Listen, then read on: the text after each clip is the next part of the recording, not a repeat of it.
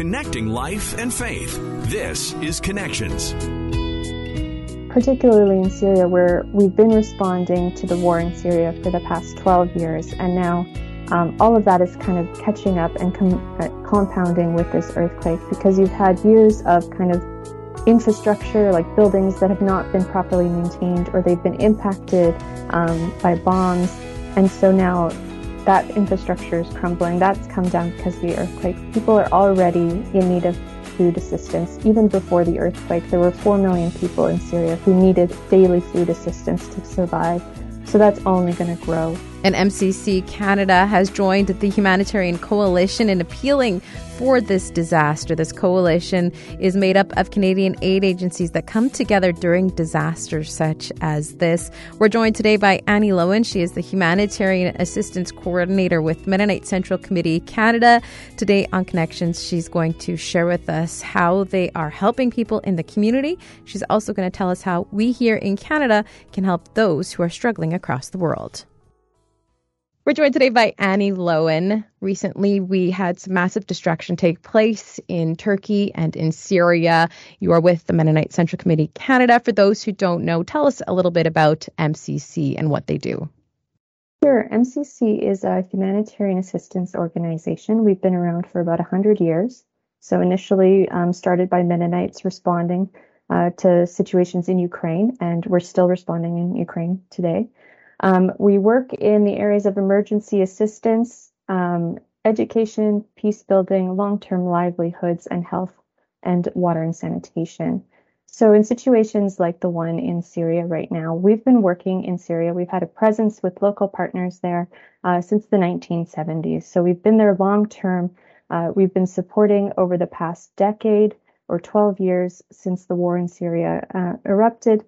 And we've been providing funding and support to local partners there, local Syrian organizations, to respond to the needs that they're seeing in their communities. What are partners saying right now that they are seeing? The death toll has been growing day by day, and we've now reached around 20,000 deaths. So what are you hearing from the partners?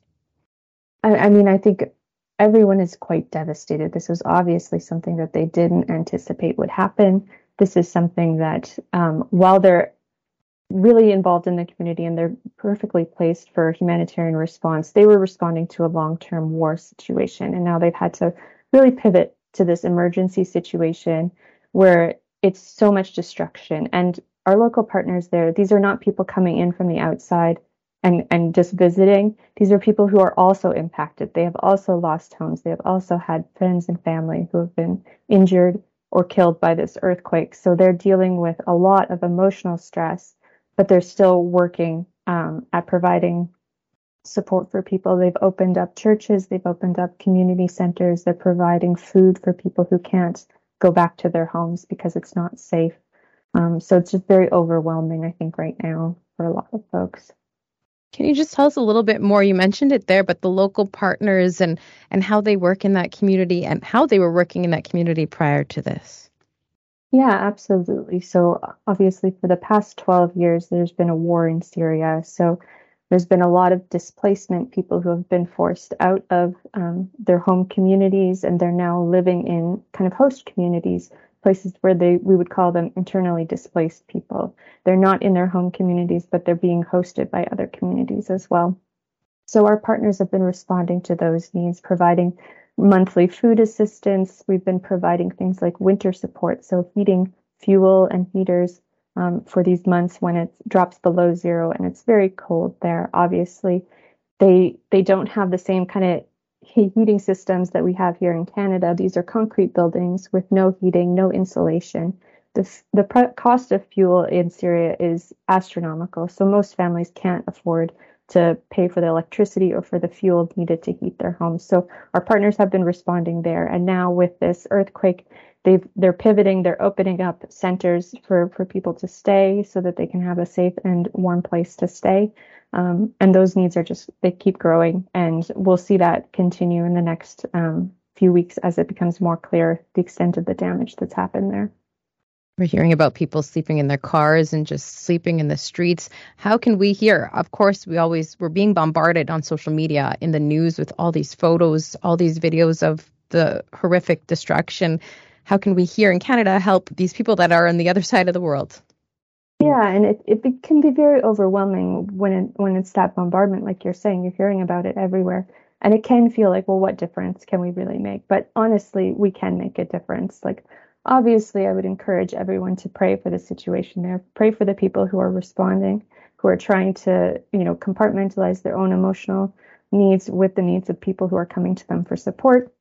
I would say learn about other Canadian nonprofits that are working in the area. There's a lot, even some based here in Winnipeg, like MCC. I'd encourage that for sure.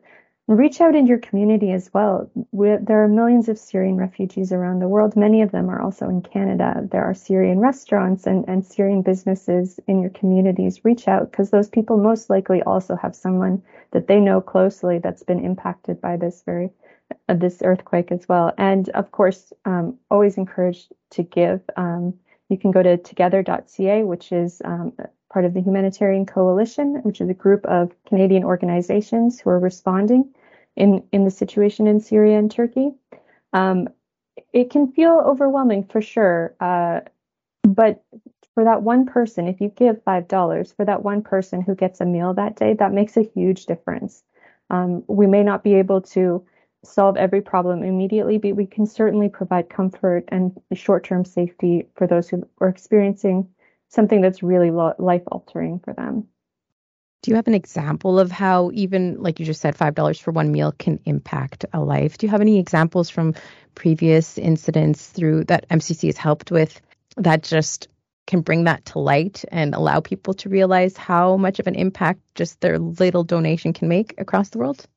Yeah, absolutely. I mean, in a lot of the emergency situations that we're working in, whether it's Haiti, Ukraine, Syria, we depend on donors who give generously, obviously, but we also have thousands of donors who give small amounts, who aren't able to give, hundreds of dollars, but they're able to give $5, $10, $20. That really adds up.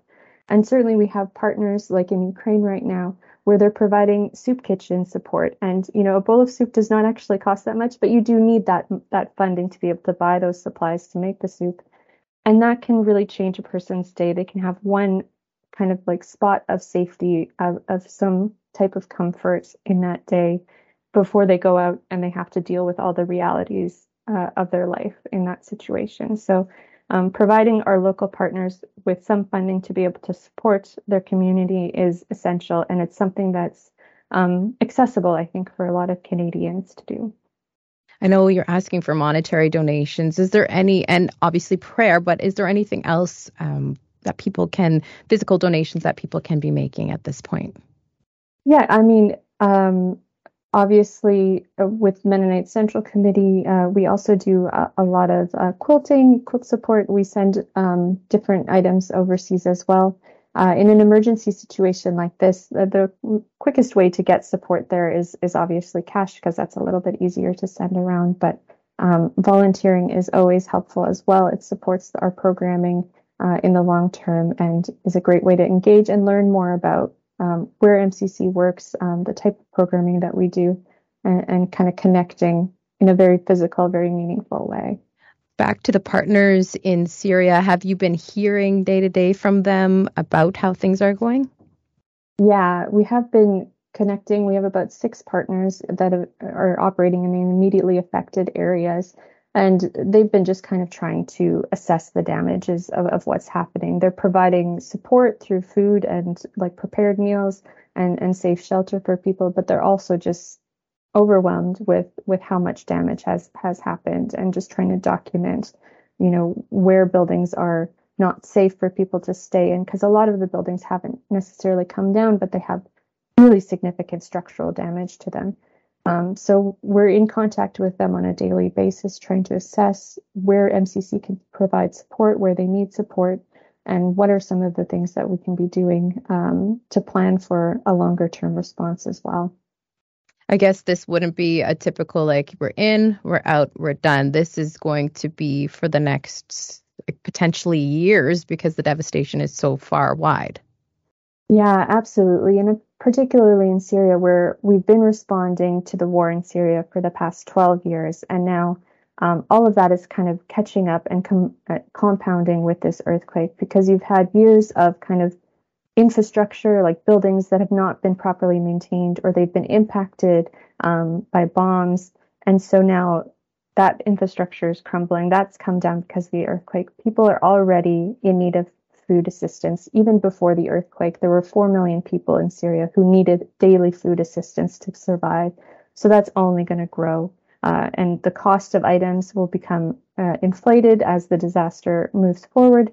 So it will definitely be a years-long response to try to recover from this, for sure. You mentioned earlier that some of the partners out there are opening up soup kitchens and whatnot. Can you just give us a little bit more of an idea of some of the other things that they're doing on a daily basis to help?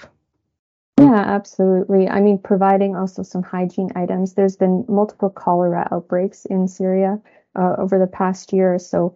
You can imagine that in an earthquake, water becomes contaminated. The regular ways that you would get water are not the same anymore. So making sure that people have access to clean water, being able to have hand washing stations, and just the basic kind of dignity items that you would need to take care of yourself. Providing clothing and blankets as well. And MCC has been working with our partners over the past decade to provide trauma counseling support. So many of our partners have the training necessary to respond to people who are in mental distress. This is a significantly stressful situation, and being able to provide a little bit of humanity in that situation as much as possible. We also have partners who provide children's activities as well, because obviously it's significant trauma for children. So being able to provide them with games and some fun things, comforting things, to keep spirits up is critical for sure. The children we always think of, but the mental impact that has to have, not only on the people that are in the middle of this, but also those partners, like you said, those local partners that are working there. That has got to be huge. Yeah, absolutely. I mean, they've had many, many years of stress, continual stress in trying to stay in their community, trying to support people in need in their community. So it's a priority for MCC to be able to support our partners in the work that they do, but also the staff that they have, these volunteers, these staff in our local partner organizations who are day in and day out showing up to provide support for their community, even while they are themselves experiencing that same kind of a trauma. So we're really trying to make sure that we support them and we give them what they need to do their jobs and to stay healthy themselves. If those partners were able to be on the show today and to talk to us, what do you think they would ask for when it comes to prayer? I think in the past 10 years, people in Syria really feel like they're being forgotten by the world generally. You don't see it come up in the news as often. So what I always hear from partners is that they're afraid that they're being forgotten, that the needs of Syrian people are being forgotten. So I would say if you can pray that, that we're thinking about them, that we're continuing to think about them, even after this earthquake exits the news cycle, that we continue to keep people in Syria in our prayers and in our thoughts. That would be the key point I think they point to. When it comes to donations and helping out our friends in Syria and in Turkey, how can we do that from here in Canada? Absolutely. So in Canada, we have an organization called the Humanitarian Coalition, which is comprised of several Canadian organizations, including Canadian Food Grains Bank, where MCC is a member, Lutheran World Relief, Care Canada, Humanity Inclusion, Islamic Relief, many other organizations. It's an easy place to go, together.ca. It will get funds to Canadian organizations that are responding in Turkey and Syria. You can trust it. It's all organizations who really care about what's happening there and will be there for the long term. Beautiful. And for those who want to learn more about MCC Canada, how can they go about doing that? Absolutely. You can go to mcc.ca.